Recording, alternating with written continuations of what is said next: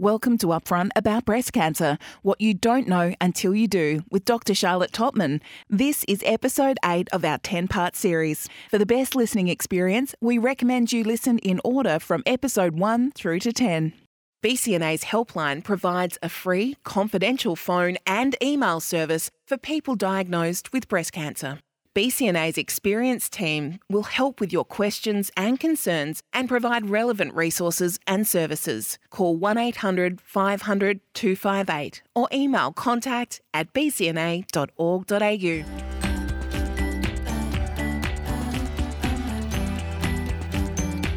Welcome to Upfront About Breast Cancer, what you don't know until you do, with Dr. Charlotte Totman, brought to you by the Breast Cancer Network Australia.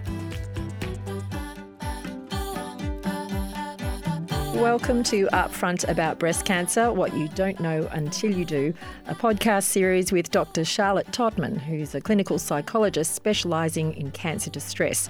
She's also a woman who lived through a cancer diagnosis. And in this episode, we're going to talk intimacy. Charlotte calls it learning new dance steps, because the old dance routine often isn't going to cut it after the physical and psychological impact of treatment. A reminder, we do need listeners to take self-care when listening to the podcast, because this conversation is unscripted and isn't intended to replace medical advice nor represent the full spectrum of experience or clinical option. Dr. Charlotte. Hi, Kelly. New dance steps. Yep. All right. So all kidding aside, this is quite a sensitive subject, obviously, sexuality and intimacy. And so it might be triggering for people. And I know you've given a trigger warning, but I'm just doubling down on that. Obviously, everybody's sexuality and intimacy experience is very individual and very private, and may cover the full spectrum from, fabulous right through to not good at all. So I just want everyone to be aware that this is definitely not a one-size-fits-all situation, just like the rest of cancer, really. Yeah. So I use the analogy of new dance steps in this sexuality and intimacy space because what I kind of figured out was that in a mature relationship, and because not for everyone, but for a lot of people who are diagnosed with cancer, they're at a point in their life where they may have been in a relationship for quite a while. And even if they haven't, a mature relationship can frankly be, something that's been going for a couple of years. But you get to a point with your intimacy partner where you've kind of got like a repertoire of intimacy and sexuality kind of moves, a bit like dance steps. So when you engage in your intimacy and sexual activities, what I think happens a lot is that we don't use the same moves every single time, but we draw on maybe a set of moves, if you like. And I reckon most people might have, let's just say, maybe a dozen different kind of moves. Most of the time you might use about, say, 7 or 8, and then you add in the other 9, 10, 11 and 12 to sort of, as I say, sex it up a bit from time to time. Now, those moves, that repertoire has built up over time. They rely on a whole lot of things. Most importantly, they kind of rely on body parts. They rely on bits of you actually being there, being present. But they also rely on things like responses, sexual responses, physical responses, psychological responses. They rely on it not hurting. They rely on confidence, and they rely on familiarity. And all of that stuff comes with time, like I say, in a mature relationship. But once you've had cancer treatment, a lot of that stuff changes. And so if you try and apply those same dance steps and you haven't got those necessary components, it cannot work.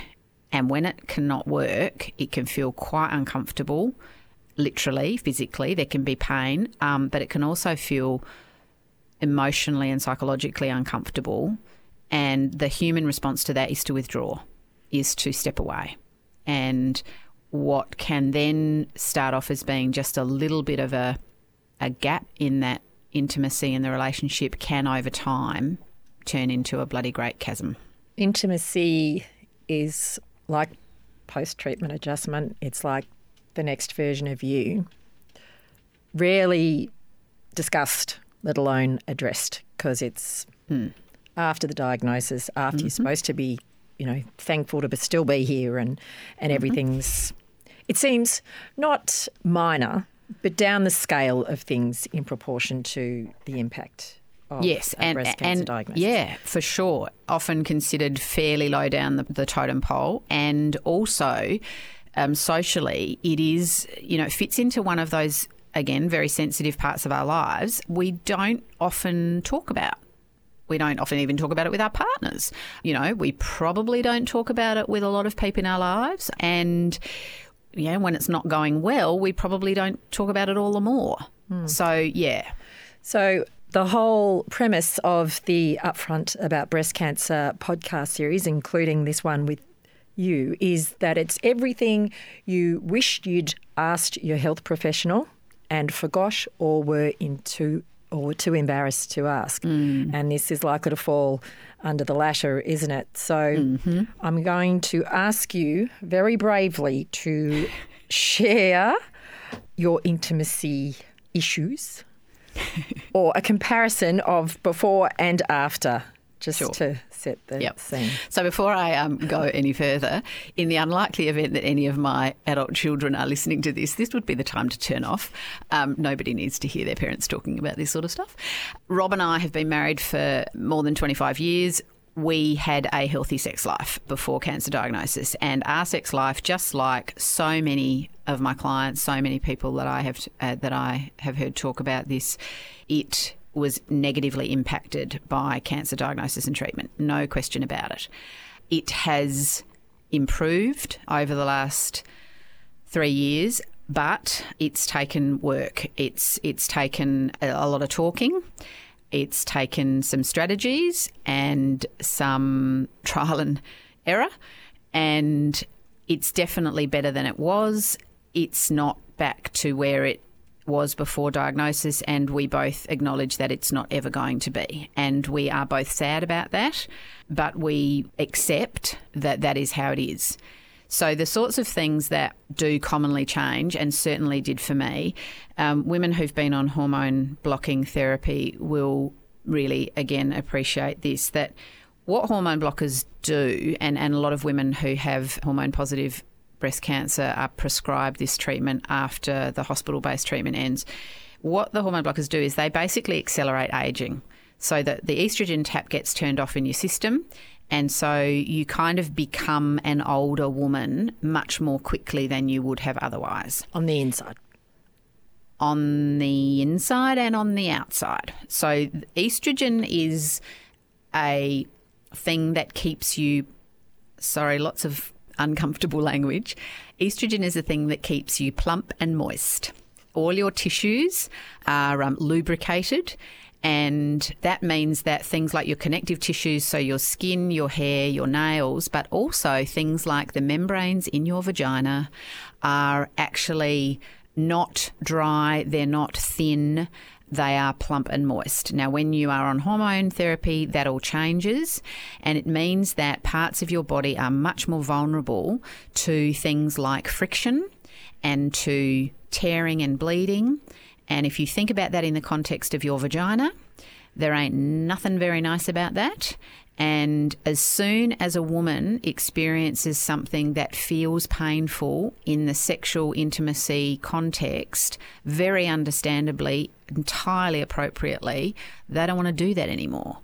And so, a very common unpleasant side effect of hormone therapy is that you have vaginal dryness, you have vaginal atrophy, you have vaginal vulnerability, if you like, in terms of your tissues, and that if you engage in something that causes friction, which of course most penetrative intercourse does, without lubrication, then you may well get yourself into a situation where it hurts. It's not exclusive to those No, that's on right. Hormone blockers.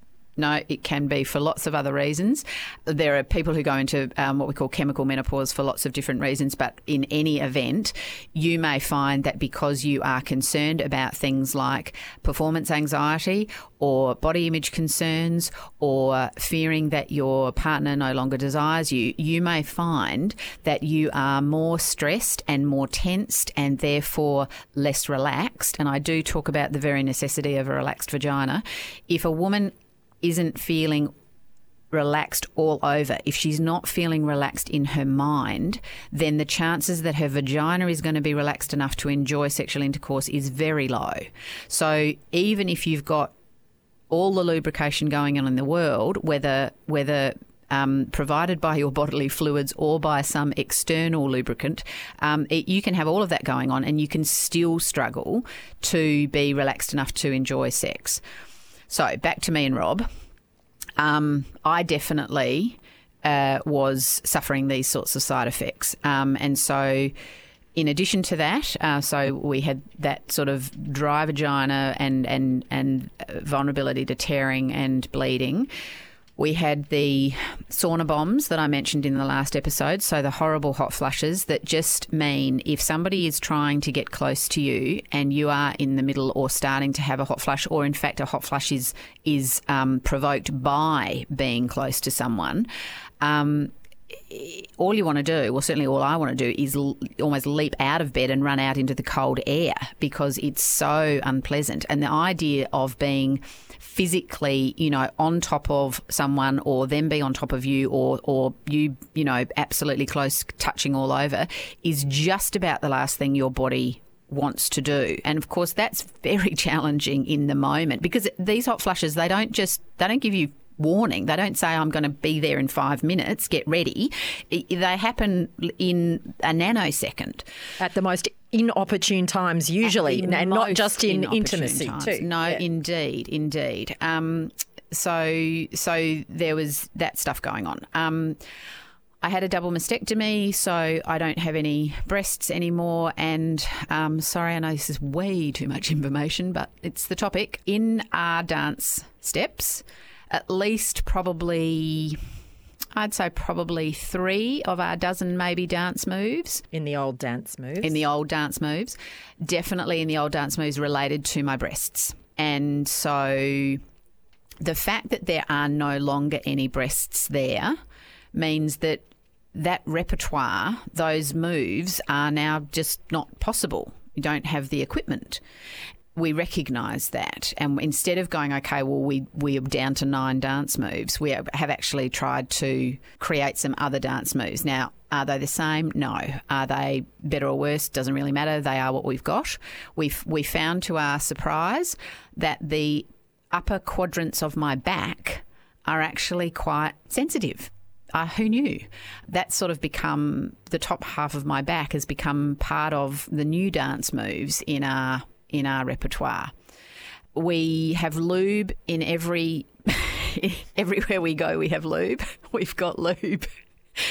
We've got lube in cupboards and bags, and we've got a shack at the river, and whenever we're going anywhere, I mean, if we ever go anywhere again, given COVID, one of the things we always say to each other, we call it the goop. Have you got the goop? And on the rare and if occasion, by chance your children did not heed your warning, I am sure they have now. Turn off. Yeah, and on the couple of occasions, I call this experiential learning. Experiential learning is like where you learn the hard way. You learn by doing. Like when we've forgotten the goop, oh gosh, do we? Yeah, we remember that. So now we have goop everywhere. And we've experimented with all different types of goop, and we've certainly worked out the stuff that works for us. And on occasions, we have slipped and kind of gone, oh yeah, maybe we can, maybe things are different now. No, things are no different. Things are the way they are. So goop we must, and goop we do.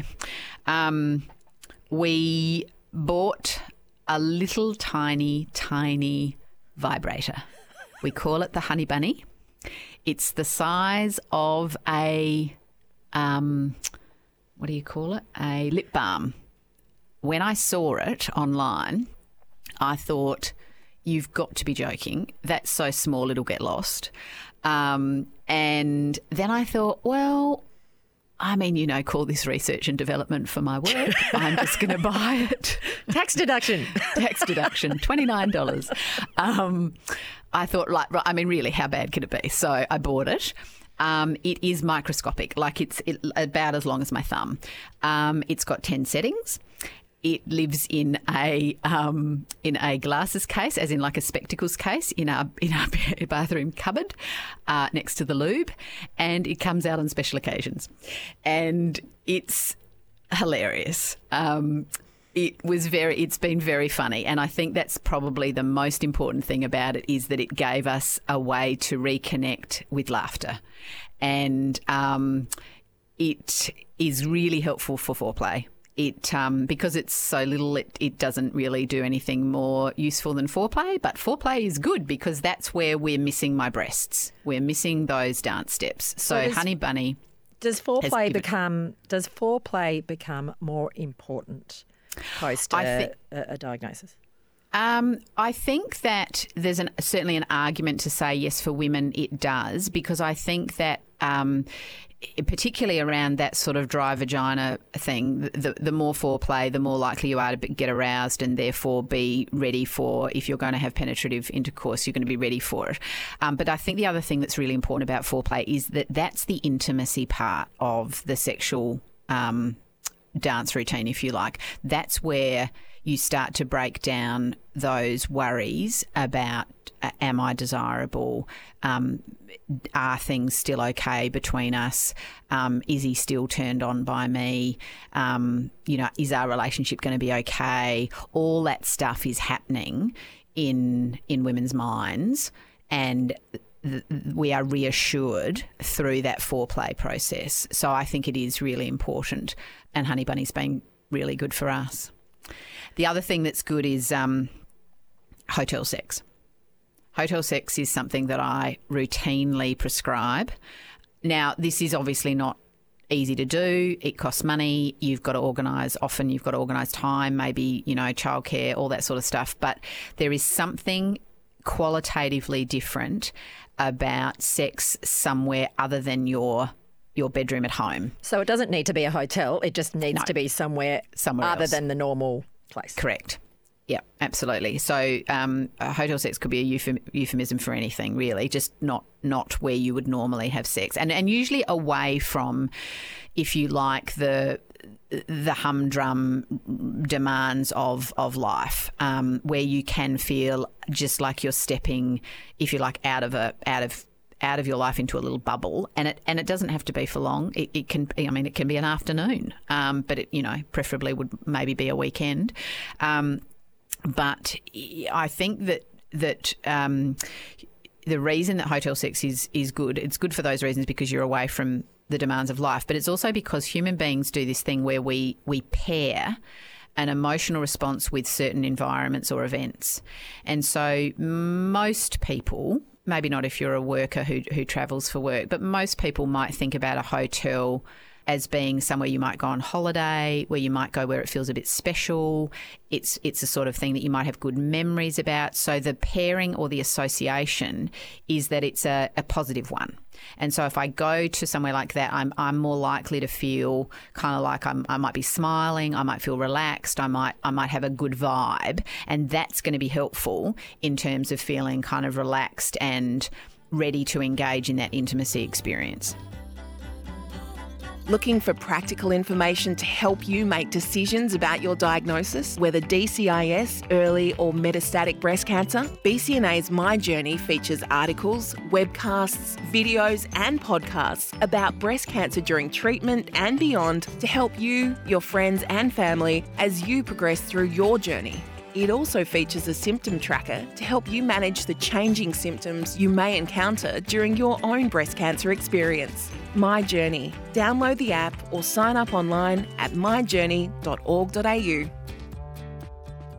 What about when you don't feel like it after a whole ordeal of breast cancer, however long?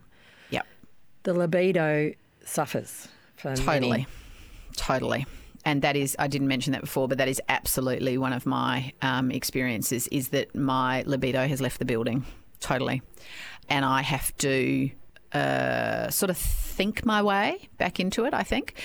It is incredibly common for people to feel not the least bit sexy after cancer treatment, and to also perhaps be, rethinking some stuff about, maybe the relationship or their role in the relationship and how the relationship has run, particularly in the sexuality and intimacy department. It's a very important message that in no way should anyone ever be engaging in anything that they don't want to do or don't feel comfortable with, ever. Having said that, I think that when we have to come to grips with the fact that our bodies are different and that our libido is different,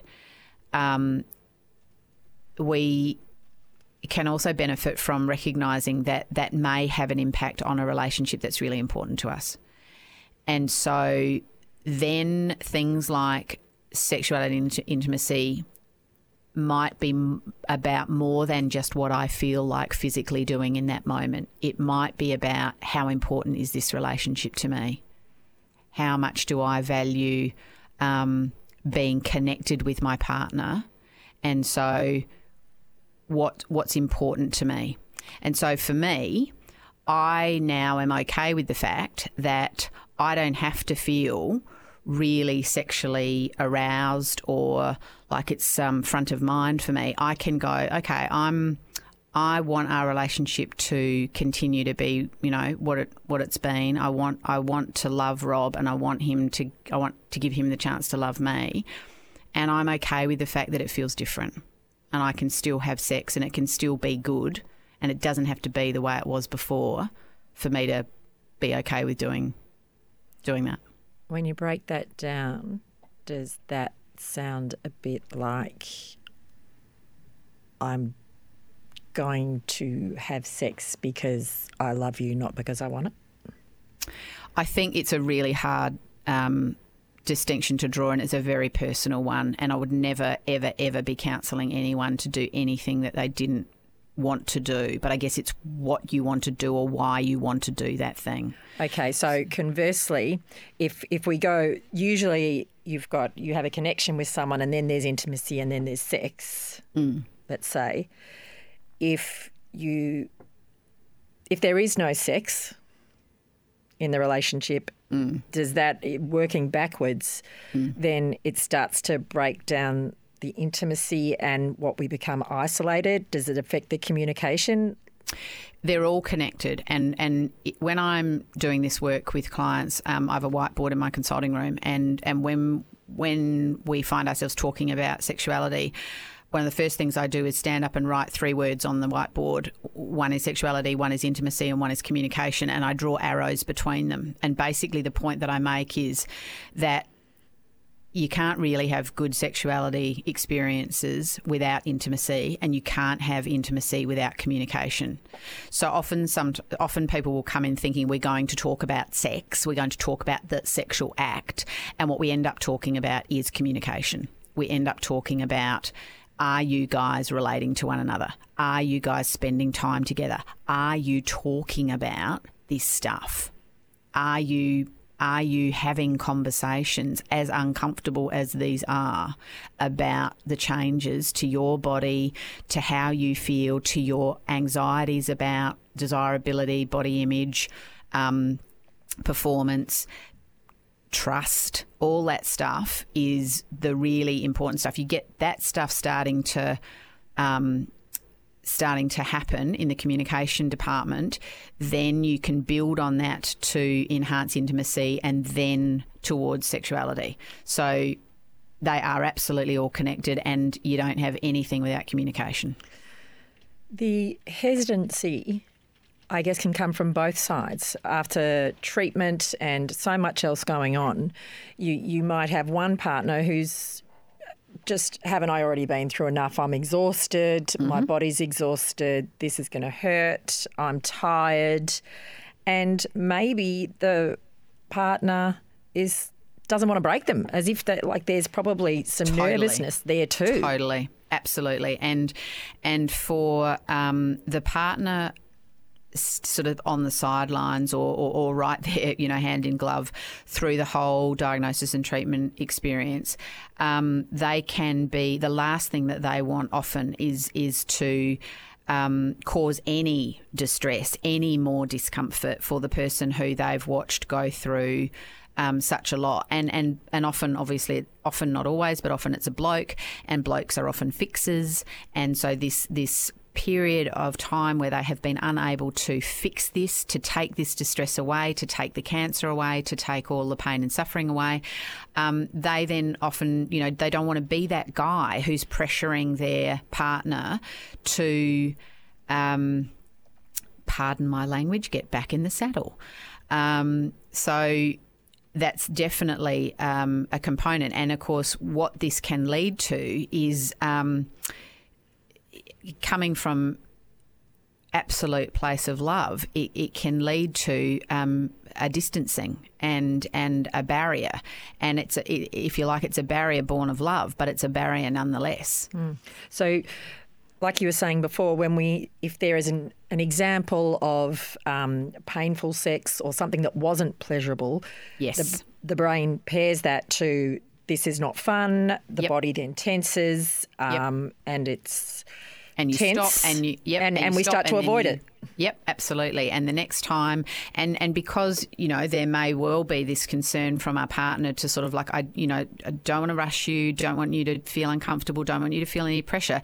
If you add in the last time was painful, then you've got a recipe for less and less sex. And what we know about sex is that sex begets sex. So the more sex you have, and this is the case with most things, where you have an activity or a behaviour that goes well, then your brain goes, oh, okay, well that was okay. I could do that again. Similarly, where you have a behaviour and activity that doesn't go well, your brain goes, yeah, nah, don't want to do that again. So it's kind of like an upward spiral or a downward spiral. And so therefore, if you have good sex or good enough sex, then you're likely to have the feeling of like, I'll do a bit more of that, just as unfortunately in reverse. So intimacy is obviously very important. Is it as important when you don't have a partner? I think it's really important regardless of your relationship status. And I'm obviously, this episode I've been talking about it from my point of view and how it was for Robin and me. But I think it's really important regardless to recognise how things have changed for you. And if you're a single person or in not in a relationship, or you might be in a new relationship, or you might be interested in a new relationship, then I think it's about understanding the changes that have happened to you in terms of your physical form and also psychologically, and not avoiding. It's back to that kind of the risk of the avoidance because of discomfort, because of fear, because of change.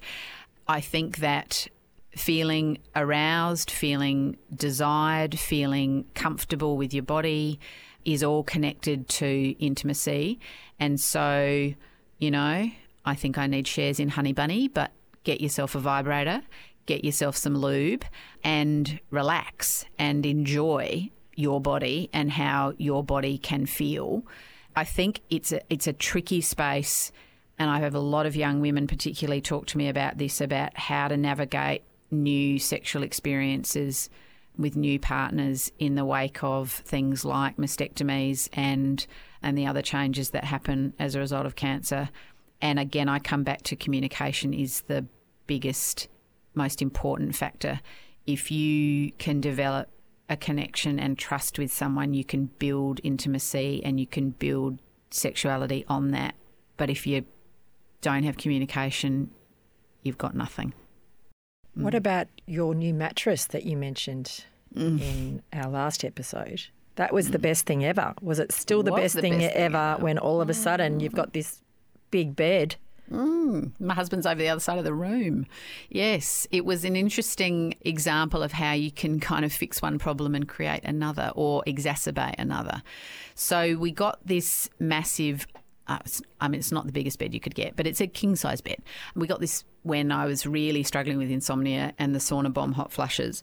It made a huge difference to my sleep. So definitely was great in that respect. But previous to that, Rob and I had slept, I can't believe I'm saying this, we slept in a double bed for years and years and years. I reckon we spent 15 years sleeping in a double bed. And then maybe for 5 years we slept in a bit longer, in a queen-size bed. So we'd been used to being pretty close. And all of a sudden there was just this massive distance between us. And so we weren't having what I'd call kind of incidental contact. We weren't having that feeling of like foot against foot or butt against butt in the bed. We just were, I don't know, I was Africa and I can't even do my geography, so I won't even try that analogy. But Western Australia and Tasmania. Anyway, we were a long way apart. And so that did not help. And even now, we have to more consciously, and we were reasonably tactile, we have to more consciously sort of touch one another. It doesn't just sort of happen because we happen to be in the bed together. And I guess, like you were saying before, when you're out of practice, the touch, whether it be intimacy or sex, yes, one begets the other. Begets the other, absolutely. And you so quickly, I mean, there's this whole thing in physical well-being where we say you decondition much faster than you recondition. So you lose the repetition, you lose the habit really quickly of some of that sexuality, intimacy stuff. And rebuilding it can feel really clunky and really effortful. And if we're used to it having been smooth and kind of like, like I was saying, like we had all the moves, we'd been practicing those moves for 25 years. We knew exactly where and when to do the shuffle and when to do the little, skip and hop. And now suddenly it all feels like we're wearing like, big leaden shoes. You kind of go, I don't know, do I want to bother? And that also might provoke feelings of shame. Yes, and guilt. And women are really, really good at guilt. And again, back to this issue of consent, it's very, very important. And people shouldn't be doing things because they feel pressure or guilted into it, whether it's guilted by themselves or guilted by other people.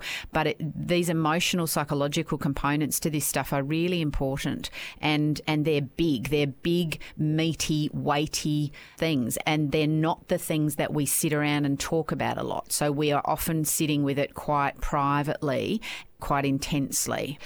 I'm just really conscious about, I guess, talking about the sort of the quality of the sexual experience. So I've already mentioned that my libido's left the building, and I've said that Rob and I have been able to kind of work effectively together to get back, our sex life to being better than it was 3 years ago, but not what it was before diagnosis. I hardly ever orgasm. And previously I would have maybe, let me think, I don't know, maybe 60% of the time that we would have sex, I would have orgasmed. Now it would be maybe 5% of the time. And so it's a big change. I'm sad about that, but I've decided really, and we've talked about this, and this is where, again, I come back to that communication stuff.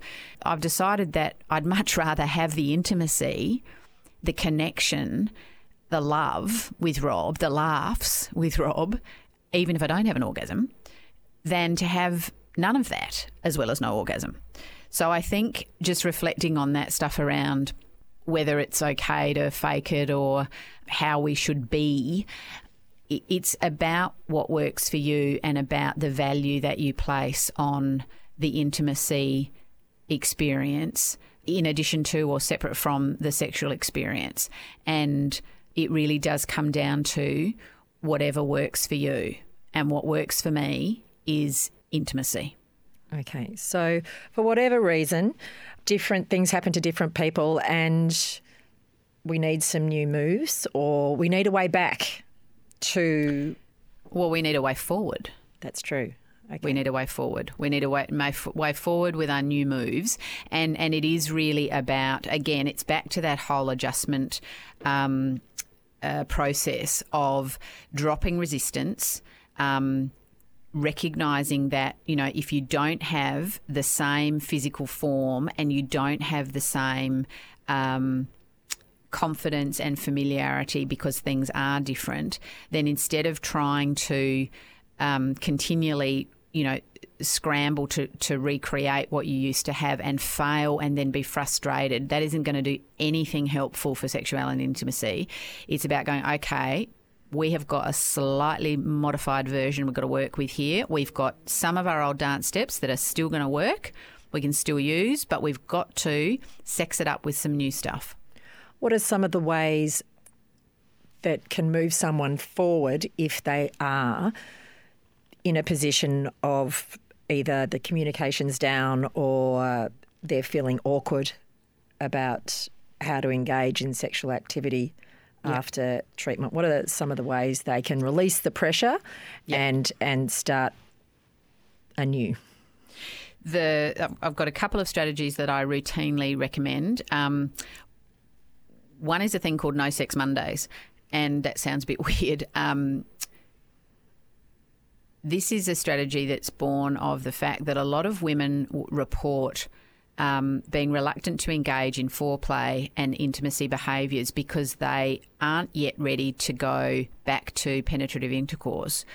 And they worry that if they get into some heavy kissing or some touching, that will, if you like, send a green light signal to their partner that they're up for the lot, that they're ready to completely engage in a sexual activity. And so rather than talking about it, which would be good, but we don't, we then avoid, and we don't kiss and we don't touch and we don't do anything. And so what I say to women, because when I ask the question, like, are you worried that if you start with foreplay and if you get aroused, that your partner's going to assume and interpret from your sounds, from your touch, from your responses that you are ready to go to the next sexual step? People will so often say, yes, and I'm not ready, and so I don't want to do even that much. So I say to them, okay, well, let's maybe look at No Sex Mondays. And No Sex Mondays, it doesn't matter which day of the week you choose, but essentially you make an agreement with your partner where on that particular day each week, each of you can, if you want to, engage in as much intimacy behaviour as you like. You can get as aroused as you like, but under absolutely no circumstances can you have penetrative intercourse. And what this does is it gives people the freedom, women in particular, to be able to engage in that intimacy behaviour and feel no pressure that it is going to lead to that next step that they are not yet ready for. And it's a really helpful strategy, but it's got a big caveat, and the caveat is that if you ever break the rule and you get so aroused that you sort of go, oh, never mind, let's just get on with it. Come on, let's do it.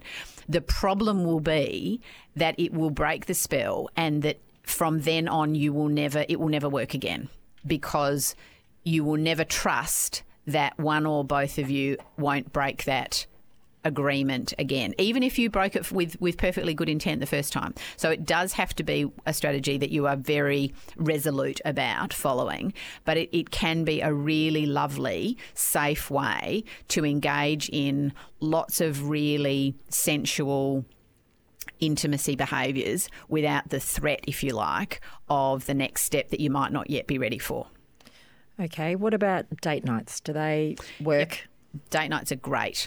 And date nights don't have to be a big deal. I mean, they can be a big deal, but date nights are something that I, again, prescribe a lot. I often will recommend that people take it turnabout. So it might be my turn. So I generally try and suggest that it's a regular thing. If it's a regular date in the diary, nobody has to take responsibility for the initiative of like, oh, when are we going to, find time? It's like every second Tuesday is date night, something like that. It's just in the diary, and it can be, a candlelit dinner, but it can equally be a burger at the local park. If you're allowed to go there under COVID restrictions. But the point is, it can be big, it can be small, but really what it's about is just a bit of couple time away from life, work, kids, parents, responsibilities. And usually I recommend that there be some guidelines. I'm not really into rules, but some guidelines around topics of conversation. So it's not where you want to go and decide when you're going to, move child A to school B. It's about going and actually connecting with one another and just shooting the breeze, talking about stuff that doesn't really matter, no pressure, and just spending time connecting again. So is this not the time to bring up how you're feeling about the intimate part of the relationship? If communication is so key and it leading to good communication, good intimacy, good sex, is that not the space to bring it up in? I think it can be, but it shouldn't be sort of reserved or allocated as just for that. So I think primarily this time should be about reconnecting, about, again, it's that thing that I was talking about before about pairing events with emotions. If we use that date night experience exclusively to discuss things that make us feel a bit uncomfortable, pretty soon those date nights aren't going to happen because people are going to go, oh, God, I just don't know if I can do it again. Whereas if those date nights are like a time where it's like, oh, that was nice, that felt nice, or that was, they made me laugh, or we got to talk about something else that mattered, but it felt good, then those date nights are going to keep happening. So I think that it can be judiciously, it can be an opportunity, but I wouldn't be recommending it at the beginning of date nights, not like, hey, let's start date nights so we can sort out our sex life. It's more like, hey, let's do some date nights because we need to reconnect. What about the danger of assumptions? Yeah, assumptions are dangerous generally, really, in life. And so being explicit is really important. And again, this just comes back to communication. I certainly was really worried that Rob would view my body and view me differently after the surgery. And we've had a lot of conversations about it. And the thing that I sort of got to a point with it was that I got to a point where I had to trust what he was telling me. I had to trust that when he said to me, I really loved your breasts and I really miss your breasts, but I'd rather you be here, and I love you regardless, and I'm attracted to you regardless. After a while, I just had to trust that that was the truth, because I think that we do this thing when we're worried called reassurance seeking, which is where you go back and you keep saying, are you sure, really? I mean, really? And at some point, I just got to a point where I was like, well, I just have to believe him and let it go. And that was okay. That worked. I don't know if it works for everyone though. I think that's a really hard part of relationships. So I guess I had assumed that he would not find me as attractive. He, I think, also might have assumed that I would be less interested in sex. And the only way to get past these assumptions, because the assumptions lead to us behaving in line with them, and that is that if he thinks that I'm not less interested in sex, then he's not going to say, hey, do you feel like a bit of a quick one? The behaviour is consistent with the assumptions. Then the only alternative is to start to talk about it. And if these strategies don't work, it is worth considering getting some help. Yeah. I often, at the outset of therapy with any client, will offer to invite in their partner for one or more sessions. I'm very used to doing therapy with more than one person in the room, because this is the stuff. I mean, cancer just doesn't happen to the person diagnosed. It happens to them and the people around them. like I was saying at the beginning of the episode, the issue with intimacy and sexuality is that what can start off at the beginning as just sort of being a little sliver of disconnection can very quickly become this chasm where, you know, you might still be friends, you might be able to co-parent effectively, but you might have lost a whole lot more that you didn't even realise. You know, it was almost sort of happening without you realising it. So I think giving people the opportunity to come and talk with someone in a safe place, the difference about discussing this sort of topic with a therapist is that it is a more controlled environment, and the therapist can sort of act as a bit of a translator, an interpreter, and also help you navigate some of the discomfort around this. And it's also the sort of thing that if you find it pretty challenging, especially in the first couple of goes, you can kind of leave the discomfort in the therapist's room. You know, that's what I say to people is like, you can get all the discomfort out and leave it here and then you can go away again. And that can feel a bit nicer than maybe trying to navigate this stuff in your family home or your marital bedroom. Like anything, I think after a diagnosis, it can take time, but it's worth the effort, and be kind to yourself. Absolutely. And there is no rush. And I think actually probably slower and gradually, you know, baby steps. That's certainly, I mean, we're 3 years down the track and we're still sorting this stuff out, is definitely better. Any sort of behaviour change is better done in small increments. It's more sustainable, and practice does definitely help. Practice and repetition does help. Builds up familiarity and confidence, and all of that stuff makes you feel more relaxed and more positive towards being in that intimate space. Practice and a good lube. And a really good lube. Or perhaps humour is the best lubricant of all. Yes, I think that's a very good note to end on. Anytime you can introduce humour into this sort of space, it's the antidote for anxiety, it's the antidote for stress, it's the antidote for frustration. As soon as you can laugh or smile, you actually physically feel different. That sounds like a good movement. So from one movement to another, we hope you'll join us for our next episode of Upfront About Breast Cancer, What You Don't Know Until You Do, when we talk exercise. Now, this one might feel a little mundane and annoying, but it works, and Dr. Charlotte is going to tell you why and how to do it. If this episode on those new dance steps has helped you, don't forget to share it and subscribe to ensure you never miss an episode. And if you have a few minutes, please complete the survey that you'll find in the show notes. This survey will help us to tailor and create content that's useful and relevant. And if you're looking for information tailored to your diagnosis, download myjourney.org.au, and don't forget BCNA's online network too for peer support. It's always open. You'll find it on the website bcna.org.au. Coming up next time, we're talking exercise.